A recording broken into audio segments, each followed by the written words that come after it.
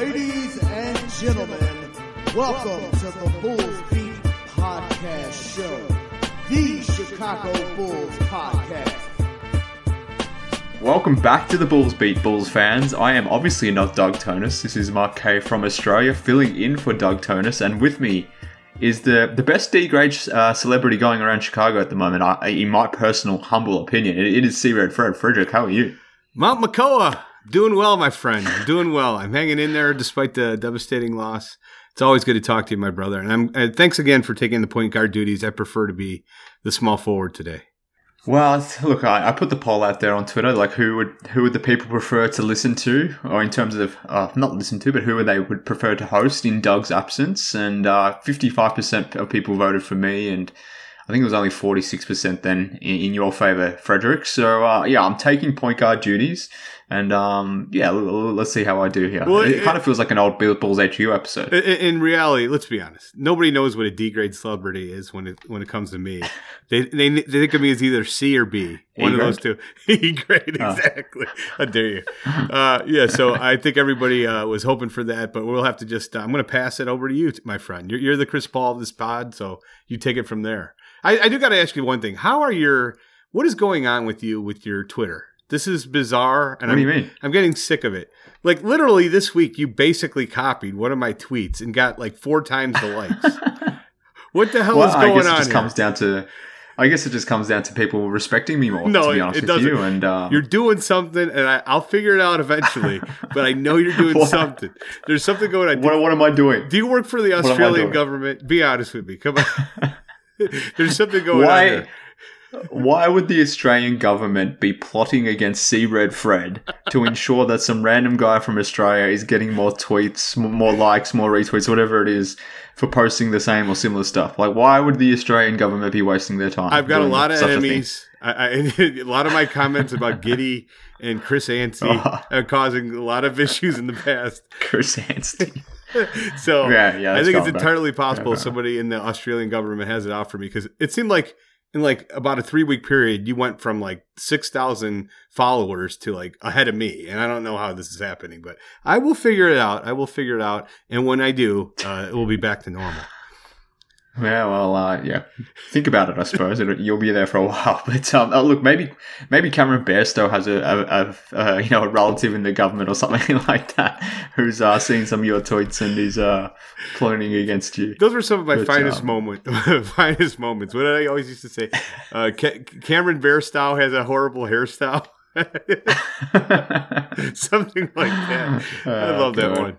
Anyhow, well, apart from our Twitter, our Twitter followers, Twitter accounts, likes, all that sort of nonsense, because that's clearly why people have come to listen to this podcast. But the Bulls actually played a basketball game last night, or at least a half of basketball. Did you manage to watch that good half at least? I did. I watched as much as I could. I will admit I actually turned it off to retire for the evening, right around the beginning of the fourth quarter, when it was clear things were out of hand and the game was over. But I just keep on pointing back to on 12-4. People seem to have forgot we've won 2 out of 3 against this team. I understand that Irving wasn't playing in the first 2, but he really didn't play that well last night anyhow. And what did we do? What was different in those first 2 games, especially in the game in Brooklyn that we won on the 4th of December? In that game, Kevin Durant shot 46% from the field, 33% from 3.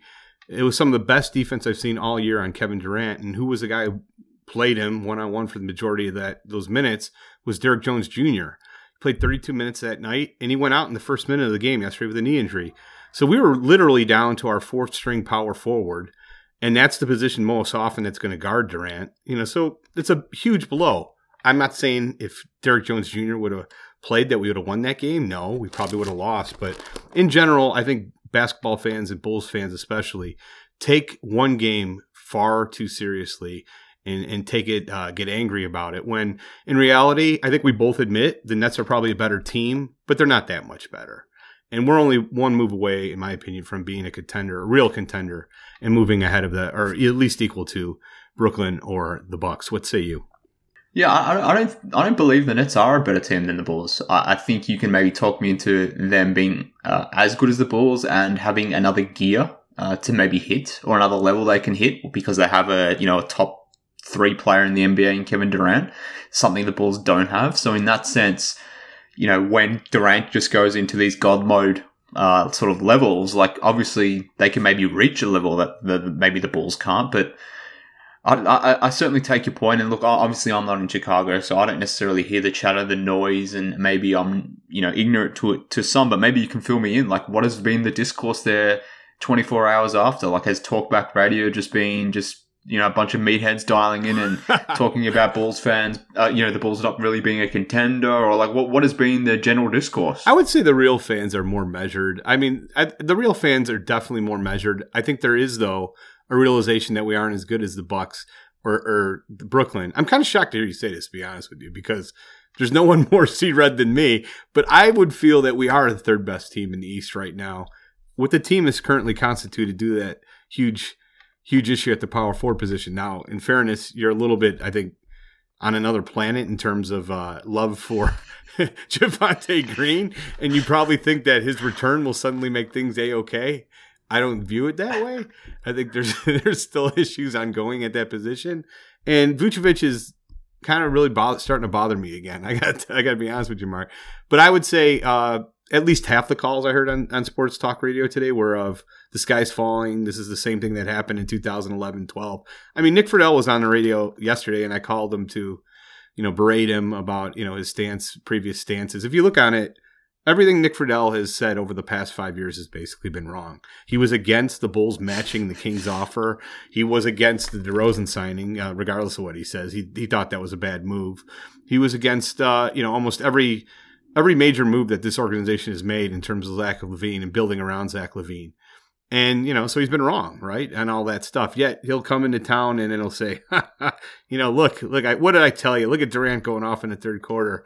What did I tell you? You guys are the idiots. And then he even has the audacity to bring up what happened 10 years ago as like he was correct on that. And he wasn't correct on that. And I called him out on that.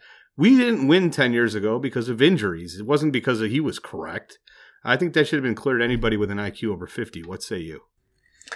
Yeah, I mean, I tried my best yesterday to avoid the discourse because you could see it coming from a mile away, particularly in that third quarter. Like you just knew the type of people, who they were going to be as to who were going to have certain takes. And your friend over there at the Sun-Times was one of those dopes. Nick Friedel, obviously one of those type of dopes as well. And like you just knew that they were penning a tweet or had something in the drafts there just in case this scenario sort of went off. And you knew what their take was going to be. And had the Bulls won, they probably wouldn't have said much. But, obviously the way it went, then they were more than happy to sort of pipe up there. So, like, yeah, Nick Friedel is one of those dopes that's I don't necessarily respect from that point of view. Like, fair enough. Like, he might be a nice guy, but his Bulls takes are terrible. And like your dope friend over there at the Sun-Times, who seemingly enjoys the Bulls losing more than he does like them winning. Yeah, I love how he came out and said the Knicks are back because they beat the Mavs in a night when, Luka goes 1 for 9 from 3, and yeah, they're back. Okay, yeah, like talking about overrating one win and underrating one, overrating one loss on a same evening. I didn't see many, like outside of Nick Friedel. I saw that. I didn't see what he said. But the one thing that did bother me a little bit was Ryan Russillo had a tweet, which was something to the effect of like, hey, what are they going to do with guarding Durant? What are they going to do about guarding, something basically. Well, nobody has the answer to guard either of those two guys.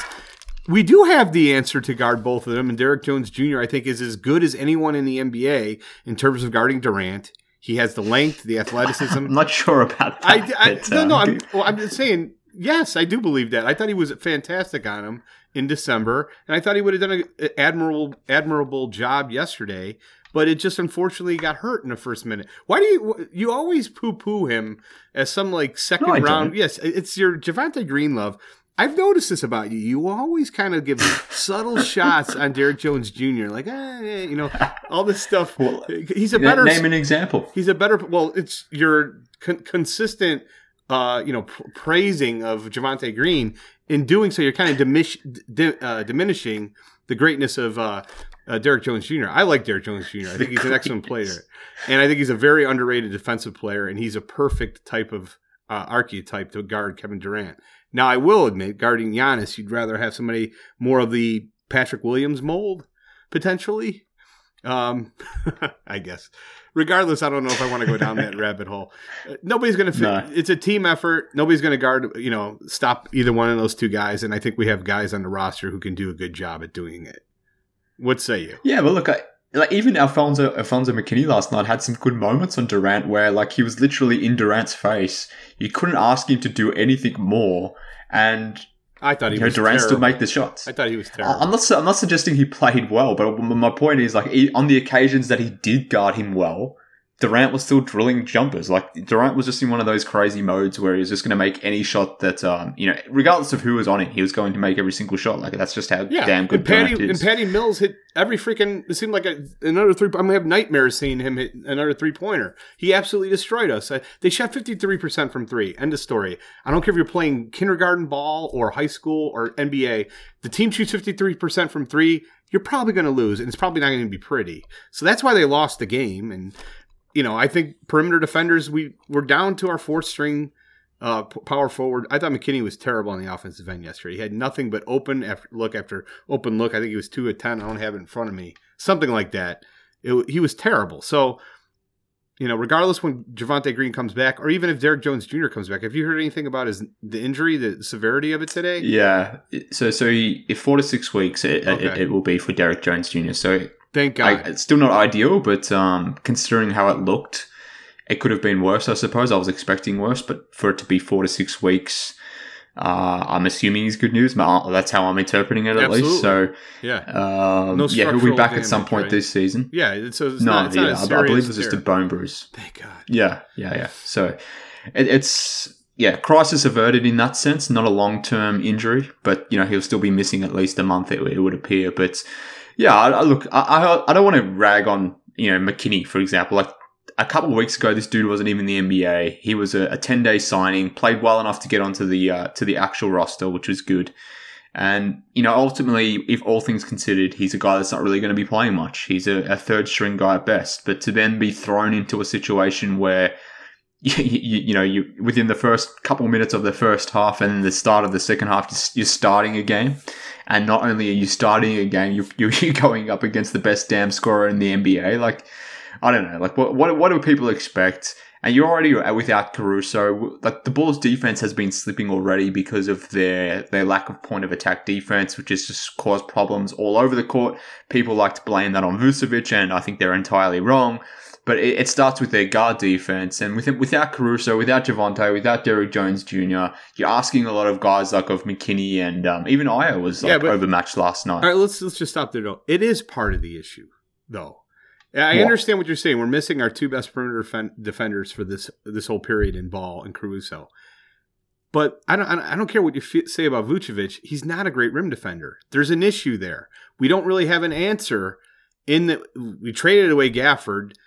We just don't really have a great rim defender. And somebody told me a stat. I think I brought this up on the last show we did with Doug, that he's got the opposition who's shooting the best in the restricted area out of any other center in the league, has the highest field goal percentage in a restricted area against Vucevic. And to me, that kind of seems like, it's true. What Vucevic does well, he's got good hands. He rebounds really well, but he's not great at protecting the rim.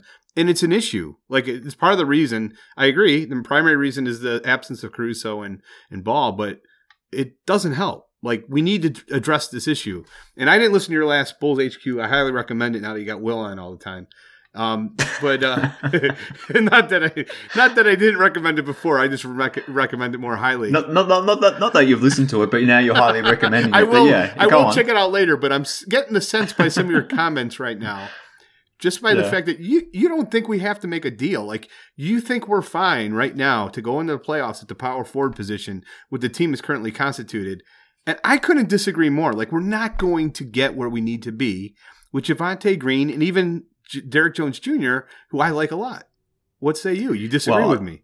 Well, I disagree with what you just said there because, and it makes it very clear to me that you haven't been listening to Bulls HQ or haven't been listening to me when I speak to you on this podcast either, because I am very much for a trade for a Jerami Grant or a Harrison Barnes. What are you talking about?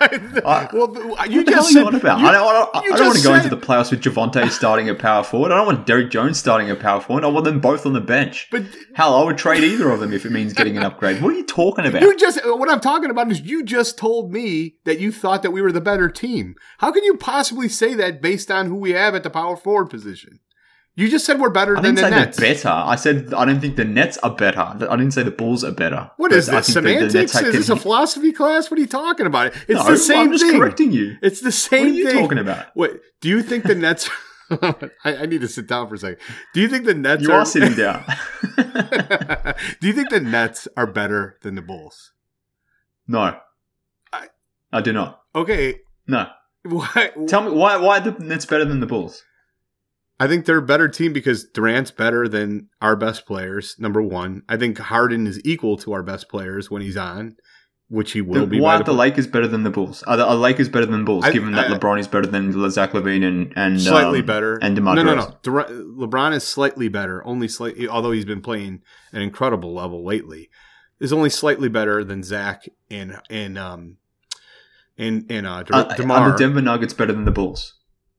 No, there's not enough around. That's my point. Despite having the best player in basketball, who, in my opinion, Jokic is the best player in basketball at the moment. Probably true. Probably true.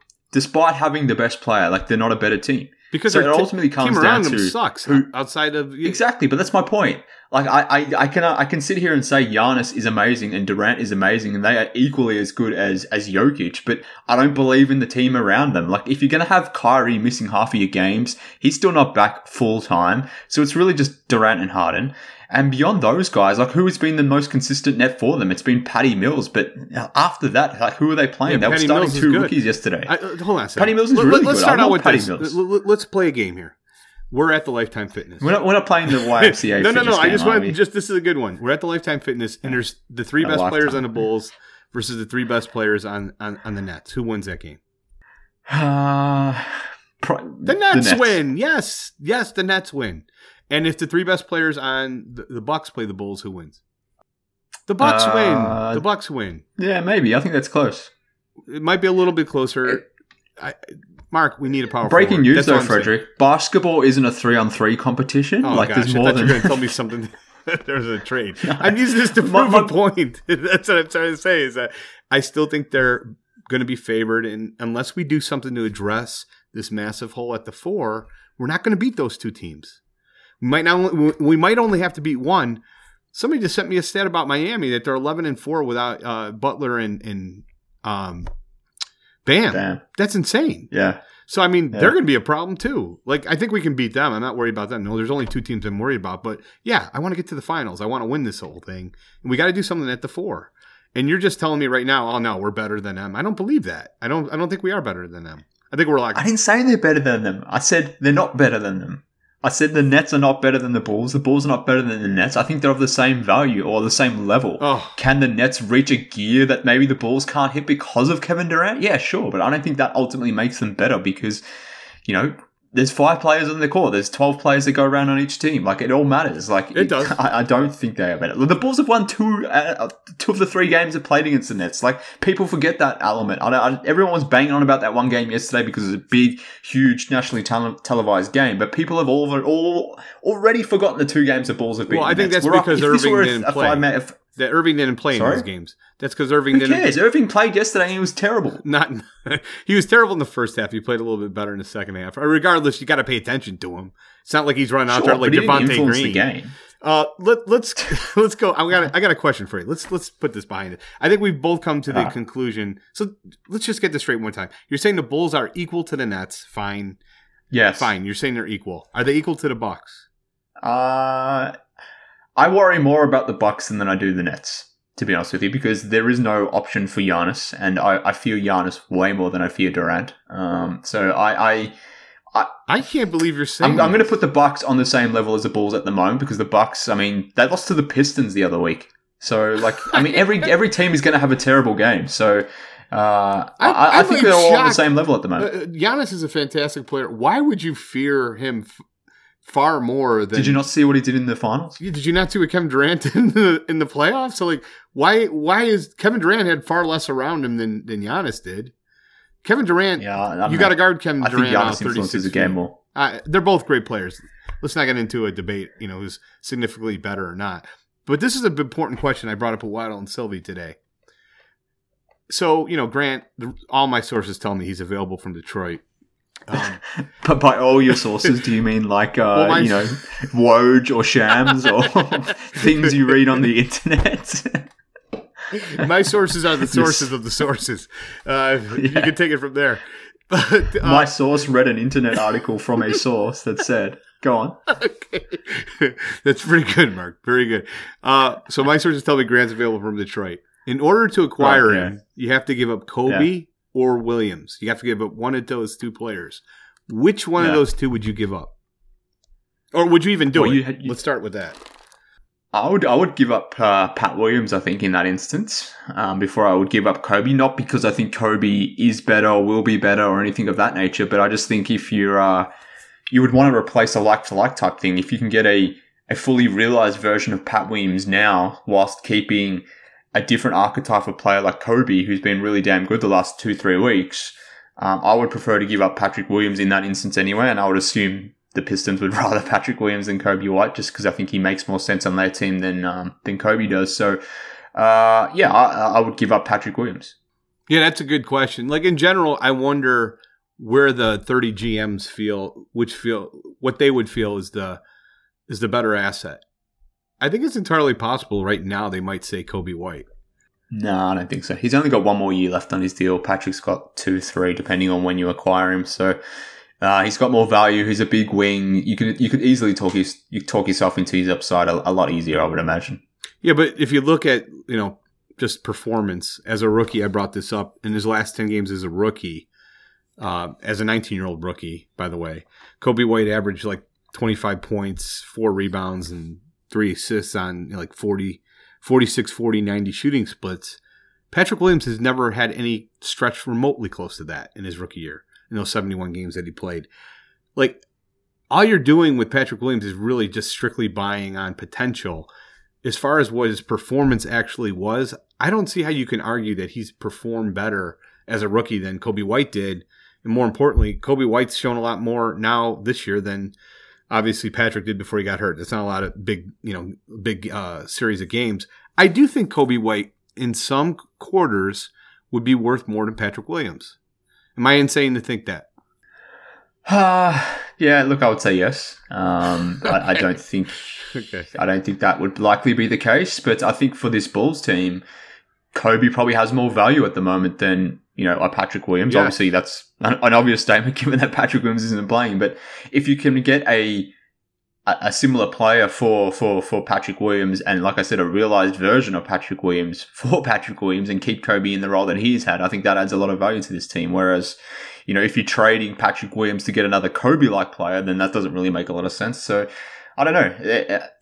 Maybe you keep Patrick Williams and maybe you trade Coby for a Coby-like player. I don't know. Like, would you go after someone like Norman Powell from the Blazers, for example, to be that bench scorer, or a Terrence Ross, and in doing so as part of a 3-team trade, let's say Coby goes somewhere else, or maybe the Blazers would like Coby, who the hell knows? But I guess my point is, like, if you were to trade Coby for a realized version of Coby, one that's maybe more consistent than someone that gives you a 2 to 3 week stretch at the moment, like Coby has had, I don't know. But I guess if the point is to go and grab Jerami Grant, who would I rather give up? I would rather give up the guy who's not playing at all at the moment, and you would add someone like Jerami Grant in place of Patrick Williams, and then you would keep Coby in the Coby role at the moment. So that would be ideal, but we'll obviously find out in a month or so if it's even possible. I will admit I admire your tweet about maybe one day Patrick Williams will be as good as Jerami Grant. I really think you put yourself at risk with that tweet.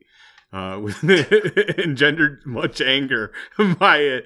But I have to kind of quasi agree with you. Believe it or not, the poll that I put out, almost 500 votes.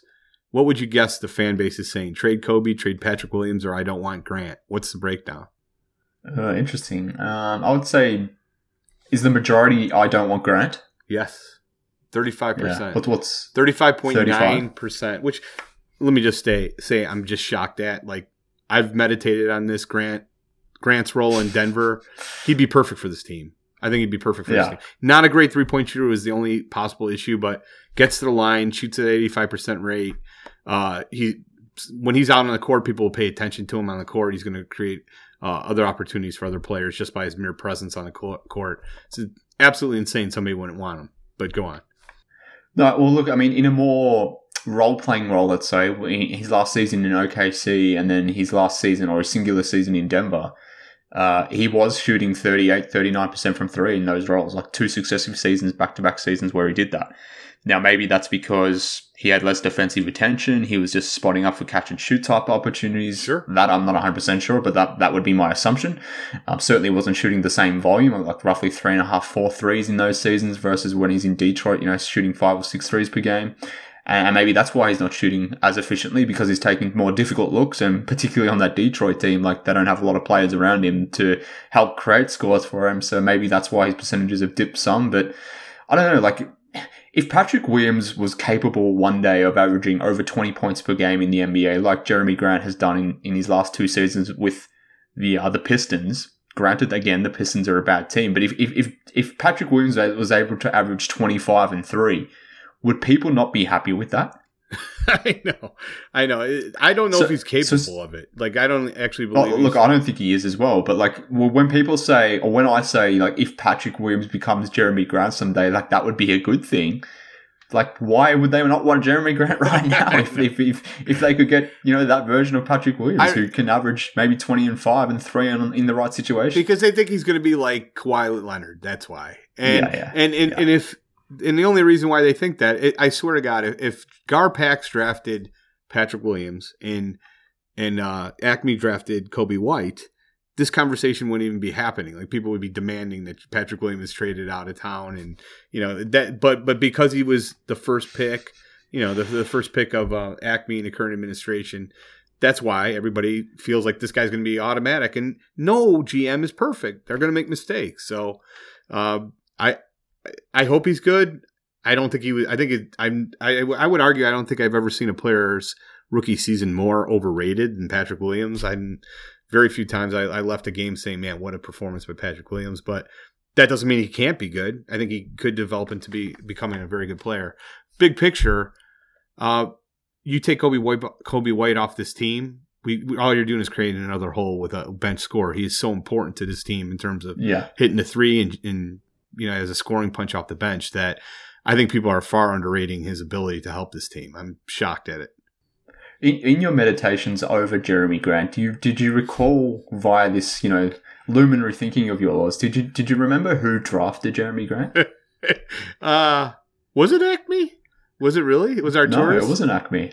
No, it wasn't. Do you know who it was? Sam Hinkie?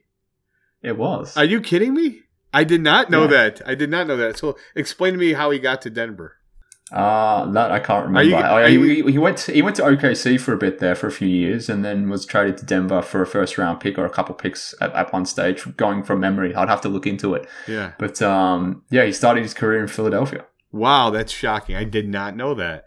Does that change your view about Jerami Grant at all? No, a blind squirrel finds a nut every once in a while, so that's great to great to see.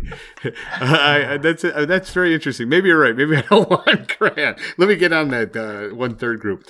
What shocked me, Mark, though, about the poll was 33% say trade Coby and 30% say trade Patrick Williams. So it's a little bit closer than I expected. Apologize about my dog barking in the background. Anytime anytime an Amazon guy approaches with another tremendous package, she goes nuts. Anyhow. Well, maybe your dog's trying to say trade Pat or trade. Like, what does your dog want to do? Harper, let me ask her. I would say Harper is more loves Coby, I would say. So there you go. Yeah. Anyhow, we'll see where that goes. Fair enough. Well, I mean, like, does the injury of Derrick Jones Jr. change things of what the Bulls potentially could do at the deadline? But maybe as an extension to that as well, It seems like the Portland Trailblazers are going in for a tank now. Dame Lillard's going to be out for the next 6 to 8 weeks with an abdominal injury that's been plaguing him for a while, but he's having surgery on that, I believe. He's going to be out for a while. They're already like the 9th worst team in the NBA. You would feel that they're going to continue to lose if this is the case, but having said that, they did beat the Nets the other night. So as much as Bulls fans want to go on a tirade about the Bulls Nets game, like the Nets literally lost to a Blazers team without Dame and CJ the other night. So I guess my point is like that Portland pick that the Bulls are owed, or that they got via the Larry Markkinen trade, which was lottery protected this season and for the next few seasons, to be fair. It doesn't seem like the Bulls are going to get that pick this season. So I don't know if that changes the value of that pick, but it's potentially an asset they could have included in the trade. Obviously, Derrick Jones Jr. as well is someone that you could trade, and you could still trade despite his injury, but maybe teams are less inclined to take him on. I would still assume they are, but maybe the Portland pick, it not being the asset maybe we hoped it could be, do you think that maybe limits the Bulls' abilities to do anything at the deadline? Absolutely. I think they got 2 tradable assets. That's Patrick and Coby. Everybody else you're going to want to hold on to. I mean, Io technically would be a tradable asset. I think things are a lot more difficult due to he makes so little money. Obviously you're matching salaries and you got to get something in return for him. I don't want to see Io get traded. I really don't. I think that'd be a bad move. But if it means getting Grant, I'd probably come around to it and eventually agree to it. I don't know about that. I have a special place in my heart for Io. I love tweeting, I'm just giddy. Yeah. Do you notice that? Do you notice I'm doing it on purpose? Yeah, I notice. I specifically don't bite on those tweets, but I've definitely seen them and noticed them. Yeah. Yeah. Oh, I'm glad you caught that. Yeah, so I love tweeting those, just giddy about Io doing this or Io doing that. I'll continue that throughout the year. It's a lot of fun. Selfishly, I don't want to see him go. But, I think we're all in agreement here. I'm glad you finally came around on this too. Like, we need to make a move at the power forward position if we want to win a title this year. Our only other hope is next year that like Doug says, all these guys come back and play as well as they did this year. You see growth from Patrick Williams, and then we sign like a player like Thad Young potentially with I don't know what we have. Do we have a mid-level exception? Do we have a next year? I don't know all the details on what we could possibly do, but it's a hole, man. It's got to be solved somehow, some way. Yeah, look, this is the thing. Like, I'm going into next season expecting you're not going to get this from DeMar DeRozan again. Like, yes, what we're getting right now was completely unexpected to this level. I was expecting DeMar to be good, maybe similar to what he was doing in San Antonio last season, but to go up another gear to have a career best year in your age 32 season is very, very unlikely. And Jamal Collier had a great column actually on DeMar and just his renaissance here in terms of the season he's putting together with the Bulls at the moment. Like, it's completely unexpected, I suppose, to us at least. Maybe not to DeMar, but my point is, like, you shouldn't be expecting him to replicate what he's doing now next season or even get better, but just due to the age factor, at some point he's going to drop off. Same thing with Vooch. So, just not going for it now and assuming things are just going to maintain into next season. You get Pat back, maybe you get some more growth from Coby, Io, you get your mid-level guy in, whoever that may be, and you're an even better team next season. I'm not sure that's guaranteed. So, we shouldn't be expecting that, which is why I feel like this year is the year to go for it, because I'm just not expecting DeMar to continue at this rate, but maybe he does, and maybe it works itself out. But, well, we're clearly already seeing that with Vucevic. I mean, he was with his last year with Orlando. He was shooting 40% from three on like 6+ attempts per game. He's down at 33% as a Bull, and almost every one of these attempts are wide open. As I said with Waddle and Sylvie, to me that was the biggest advantage or the biggest reason why we acquired him is you're getting a big that can pull out other bigs by hitting the three at an acceptable rate to create lanes for Zach and DeMar, and now he's not hitting it at a rate is anywhere near 40%. I mean, that's a massive drop-off, 7 percentage points. And that's from a great three-point shooter to below average to almost poor. So we're seeing that with Vucevic. I wouldn't be surprised if we see – I don't expect DeMar to take as much of a drop, but let's be honest, he's not going to put up all-NBA type of probably numbers next year. He'll probably still be very good, maybe get an all-star nod. But he's not going to get better, I don't think. That's impossible to me. And so, yeah, we have to go for it now. I did want to ask you, were you at all down about the Cam Reddish trade to the Knicks? Cam as a potential option at the 4 for the beloved Bull. Did you see that trade, by the way? I did see that trade, and I was actually going to segue into that trade because we are installing a weekly segment here on the Bulls Beat where Fred trashes the Knicks. That has it's just organically grown into a weekly segment, but maybe we've been a little bit more forthright in it this week, given that the Knicks, literally hours before we recorded this, as you sort of alluded to there, Frederick, they traded for Cam Reddish. I don't think he's a 4 to me. He's a 3. So he wouldn't have solved our problems. But it's interesting that they didn't really get him for that much, to be honest with you. Like their 22 first-round pick and Kevin Knox, who is a complete bust. I believe that's all that was included in the deal, if I'm not mistaken. Is it protected? And then I'm not 100% sure, to be honest with you. I didn't follow the news that closely because I don't really care because I'm not a huge Reddish guy, nor do I care about the Knicks. So, yeah, look, it's an interesting one, but I assumed that he was going to be included in a package deal with maybe John Collins or something like that. That was the murmurings earlier in the week. Like my sources, which again are sources that I've read online, that were suggesting that Reddish and John Collins potentially going to be traded out as a package deal for Atlanta. But for whatever reason, they've traded him to the Knicks, and it's interesting for the Knicks because they've got Reddish now. They've added him to Barrett, and they obviously played college ball together, and they played college ball with Zion before. And I'm wondering if that's the Knicks' angle here to maybe get Zion through in a couple of years. Oh God, you got to be kidding me! That's their angle. Holy cow! Good luck with that. Sense. You mean the guy who's still not playing, who's hurt every 5 minutes? If that would be a typical Knicks gamble. I don't think that was their angle at all. And if that's a not protected pick, I mean, it's possible it's a lottery team this year. That's a shocker to me if it's not protected. Yeah, regardless, I kind of agree with you about Reddish. I've never been a huge fan. I know he played great in the playoffs last year, and I know that kind of resurrected his draft stock.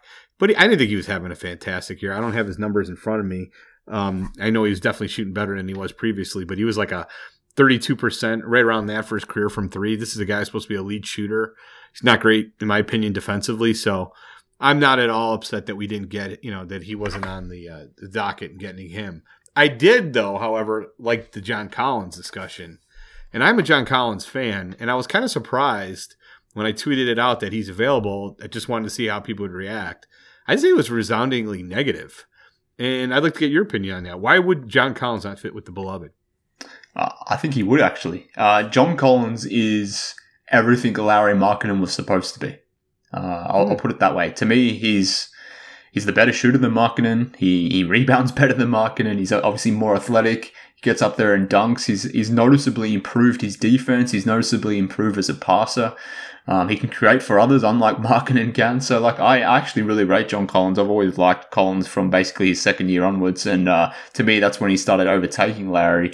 But yeah, I would love John Collins, but I don't think the Bulls have the assets necessarily to get it done. But he would make a lot of sense because he does have that shooting option, but it seems like he wants a bigger role, more touches, and he's not necessarily getting them in Atlanta. I wouldn't say he would get them in Chicago either. So if he wants a greater role, a greater chance to make a bigger statistical impact, then I don't know if it's going to happen in Chicago. Great. Yeah. I think it's a pretty good analysis there, too. I mean, he's obviously going to be like the fourth option here.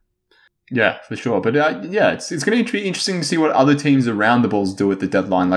I wasn't expecting the Knicks to be a buyer, and certainly not a buyer for a young guy like that, but that's an interesting move. But there was reports as well going around today from Jake Fisher, I believe, that's someone like PJ Washington is available from the Hornets or potentially available. Oh, get out. Really? Yeah. That'd be a guy I'd be absolutely interested in. Talk about a guy who's able to pull people out from the paint to create space for other players. I always liked him. I love PJ Washington. He would be a fantastic adding. He would be a perfect guy to put next to Vooch. So yeah, I really like PJ Washington. I would hope the Bulls go after him. If that's like a smaller move, like if you can't get a Harrison Barnes or a Jerami Grant and you want to go for a similar type player, but maybe he's like a tier below, let's say, then someone like PJ Washington would be a fantastic addition to this team. I don't know what it would take to get him, but I would be interested. Yeah, I would just come back and say, why would they do that, though? They've been playing so well lately. I think they had a big win. I can't recall. I remember seeing they had a big win. Was it last night? They beat somebody good. And I just remember thinking lately that they've been playing a lot better. The same thing with Sacramento. Sacramento's still in the hunt for a playoff spot for the first time in 15, 16, 17 years. I don't know. It's been a while. Why would they make those moves? I don't think that's going to happen, unfortunately. So for PJ Washington, I would assume it's a tax issue, like, or not paying a luxury tax, because we know the Hornets don't want to be a tax team. They don't want to have a huge payroll. They've got a Kelly Oubre in there. Miles Bridges, they're going to have to pay maybe more than what they were expecting there. Absolutely, they will. Yeah, LaMelo is going to be on a max deal in a couple of years' time. PJ Washington is due a new deal very soon, so like maybe they're just trying to trade him now rather than having to get to the point where he's a restricted free agent and losing him for nothing. So, maybe they're planning ahead, I guess, is my point, and don't necessarily want to pay him his next deal. His next deal is going to get $8 to $10 million per. So maybe they're just trying to do that. So that would be my guess, but I would hope that the Bulls are in on PJ Washington, because I think he would be a fantastic addition. Absolutely. It would probably cost you a significant player, though. I would, if I were in Charlotte's shoes, would Coby White be similar salary? Would that still put them in a... Coby White's probably making less than PJ, I imagine, right? I don't know. Let's not do a deep dive on it, because it's just a waste of time. It's not going to happen. fair enough. Okay, that's not happening. I will say we can forget about PJ Washington. You brought up a great point about Grant, though. I do want to finish with this, because I think it's something that needs to be said. Like, there's a massive difference between... So he, as we brought up, and a lot of people have brought up to me, shooting 33% from three. Yes, he's not shooting as well as he did before, because every time somebody plays the Detroit Pistons, the best perimeter defender on the team is usually going to be assigned to him. And when he was on Denver, that didn't happen. So he was getting better shots because the defense wasn't paying as much attention to him. If he comes to Chicago, the best perimeter defender is still going to be on DeMar. The best perimeter defenders are still going to be on Zach. He's going to have a lot more opportunities than he did in Detroit. So I actually think, he's not going to score as much. He's not going to have a total, as many options to do so. But he'd be a great addition. I'm 100% behind that addition. Plus, he's a good locker room guy from what I hear. You want to finish with a story time? I got to get going. Yeah, let's do it. All right. You got a story for us? I do. And this was reminded, someone reminded me of this story, which I had completely blocked out of my memory after all these years, with the unfortunate passing of Mike Nesmith. Do you know who Mike Nesmith is, my friend? No. No idea. Are you kidding me? He was the guitar player for the Monkees. Mike Nesmith is one of the most underrated songwriters in the history of rock. He wrote Different Drum, which made Linda Ronstadt famous. If you haven't heard that song, Google it, because it's a fantastic song. Never heard it. All right. What songs do the Monkees do? I've never really... I can't say I've heard a Monkey song, but maybe I have. The Monkees, to me, is the most underrated band of all time, without a doubt. The Monkees, I'm a Believer was their biggest song. I'm a Believer, actually written by Neil Diamond. You don't like that? Yeah. You got to be kidding me. No. Harper's barking now. I cannot believe what I'm hearing here. Listen, I'm going to get... Everybody who's listening to this, who has not listened to the Monkees... Pleasant Valley Sunday. Just YouTube that. Pleasant Valley Sunday, one of the best guitar songs ever written. It's fantastic. Anyhow, so the Monkees, though, they're not exactly known for... so let's take a step back. I'm in high school, and this is probably before your time. Do you remember mixtapes? Do you remember mixtapes? These were tapes that people would make. I do remember cassettes, yes. Cassettes? All right, so cassettes. Yeah, right? So that was the primary technology right around 1990. I would still argue. Yeah. Okay. So I was a member of the St. Lawrence Viking basketball team, and everybody knew I was into music, and everybody knew I had a fantastic taste in music and could play guitar. So everybody on the team, this was a great collection of players at St. Lawrence. We had, I'd say 33% were African American, 33% were Hispanic, and 30% were white. It was like a good group of guys from different cultures, and it was an awesome experience. But before games, we would play music, and I was asked to come up with the mixtape for our first game that season, our first home game, which I gladly did. And I talked to the guys, everybody on the team. What did you want to hear? What did you want to hear? And people were just, in love with everything I was doing. We had Beastie Boys on there. We had Run DMC. We had... I actually had a Metallica song. I had Guns N' Roses. It was a great collection. We're all pumped up before the game.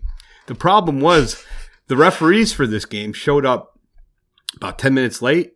Some bad weather in Chicago, so they were late for the game. So just like you on this podcast. Yes, exactly, same thing. So the mixtape ran out at a certain point, and I started to sweat, wondering like, oh my God, I only made it for this amount of time. and I couldn't recall what was on the original tape. So there was another, I taped over it to make the mixtape, right? Do you understand what I'm saying? All right. So anyhow, we get to the end of it. The referees show up in the gym, and we get to I think the last song I had on there was Bob O'Reilly by The Who. And it went on forever. And I was like, please, let's get this game started so I don't hear this song. Anyhow, the song ends, and the next song that plays, you can hear the tape cut off, and it goes to what was under it, which was the Monkees' greatest hits. And I Want to Be Free by the Monkees. If you haven't heard it, the lyrics start out, I want to be free like the bluebirds. And I remember, and it's an acoustic song. If you want to Google it, YouTube it. So we're all in the gym doing layups, and the music stops, and all of a sudden you hear an acoustic guitar playing, and Davy Jones singing, I want to be free like the bluebirds. And I look over at my teammates, Antoine Irving goes, did he say fucking bluebirds?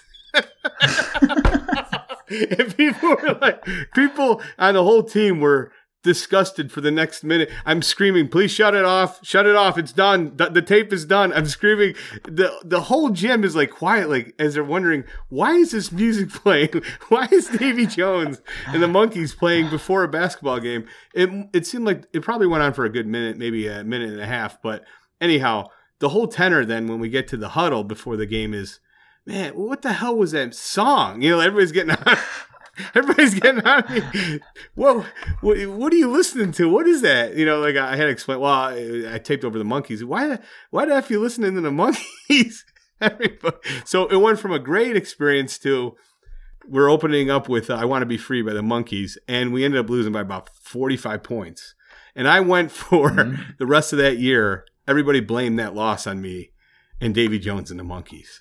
So did your mixtape happen to make its way into the halftime huddle of the Bulls game last night with the Nets? And maybe they heard the Monkees, and maybe that's why they were blown out in that second half. Maybe that's it. But go to YouTube and put "I Want to Be Free" by the Monkees, and then you can hear the song that was blasting in a gym with everyone was slack jawed. What the hell is good? I want to be free like the bluebirds flying by me. Oh my God, what a horrible day that was. Anyhow. There's our story time. It took me a while. It took me a while to keep that down. Don't you have any kind of music that you listen to that you're a little bit embarrassed by? What about what's that one Under the Dead and Buried or whatever that horrible band was that you listened to? What was that called? Well, Between the Buried and Me, I think it was. But I don't really listen to that style of music anymore. So what are you into now, Barry Manilow? Come on, you can admit it to me. No, definitely not Barry Manilow. I'm more into. I was listening to some good techno beats before I logged on to here to have a chat with you. So that's where I'm at the moment. CC Music Factory. Is that what you're listening to? What's techno beats? You ever heard of CC Music Factory? No, I haven't. What was it? Another one you got to YouTube. Band? No, 90s. How dare you? I'll put it on the list with Monkees and all the other crap that you've mentioned. So. But this podcast is well and truly off the rail now, Frederick. Let's bring in the big red bus that's on the Bulls beat. That's not really a big red bus or anything like that. I just wanted to say that for some reason. How did you think I went in Doug's place today? Did you think I did an admirable job? I was surprising you did. It wasn't as bad as I expected. Yeah. You really came through. Well, there you go. You're definitely the Mark McClug of our team. Mark McClug. Yeah. What's his name? Backup point guard. Mac McClug. Oh, Mac McClug. Shows how much. I don't know if you noticed, but I have a tendency to get names wrong, Mark. Oh, no, really? I hadn't noticed that before. Really? Okay, well, that's an interesting development. Is Ryan A on the mix? By the way, what's going on there? We should bring this up. He was. This is the. Were you? Because I don't think we talked about this. No, we haven't. The funniest series of trades and interactions all happened within about a week, where it seemed like every minute I was getting a tweet about a player that you and I have argued about for years, getting moved to the Knicks or getting cut by the Knicks. It was very irritating. The Valentine jokes, I gotta admit, I did chuckle a little bit. But every guy we've talked about seemed to be involved in a Knicks maneuver over the past week. Am I right? We're just missing David Nwaba. Well, yeah, he's still around. He's still on the Rockets, but not out of the league just yet, but maybe the Bulls should trade for David Noah, but he could play some power forward for them. But we're Seldon. Yeah, it was. Well, Seldon was on the Knicks. I don't know if he got cut to make way for Arcidiacono, or he did. If he had to get cut for Valentine. But it was amusing that Valentine got traded for Rondo, of all people, to the Lakers. Then was going to get cut by the Lakers, but then the Knicks came in and traded for Valentine, who then immediately cut him to then sign Arcidiacono. And then Valentine made his way to the Jazz, who are now on a crazy losing streak, if I'm not mistaken. He played yesterday. I gotta look and see what he did. But yeah, that was funny. Probably nothing. I gotta admit that was hilarious when the worst part about it was I made a tweet. I didn't read the entire statement when I heard that Valentine got traded to the Lakers, so I put up a tweet to the effect of, "Hey, believe it or not, the Lakers are a better team today." And then somebody responded, "Hey, look at the whole tweet," and then he got cut. I was like, I stand by my tweet. Yeah. Yeah, well, bad teams like the Lakers and the Knicks and these sorts of 500 teams, they're taking a chance on guys like Arcidiacono and Valentine. But something tells me those guys will be driving Ubers sooner than getting back on an NBA team. We'll see. Not Denzel. He's still kicking. Still kicking, brother. Yeah. What a great place to end this episode of the Bulls Beat. What a great installment of the Bulls Beat. No Doug Tonus this time around. Hope you're well, Doug. Hopefully next week you are back. That way I don't have to play point guard again. But we look forward to Doug's return. We look forward to the listeners tuning back into Bulls Beat next week. But Frederick, appreciate you joining me on this episode. Thank you to all the listeners. And we'll be back this time next week. Take it easy, brother. Godspeed, my friend.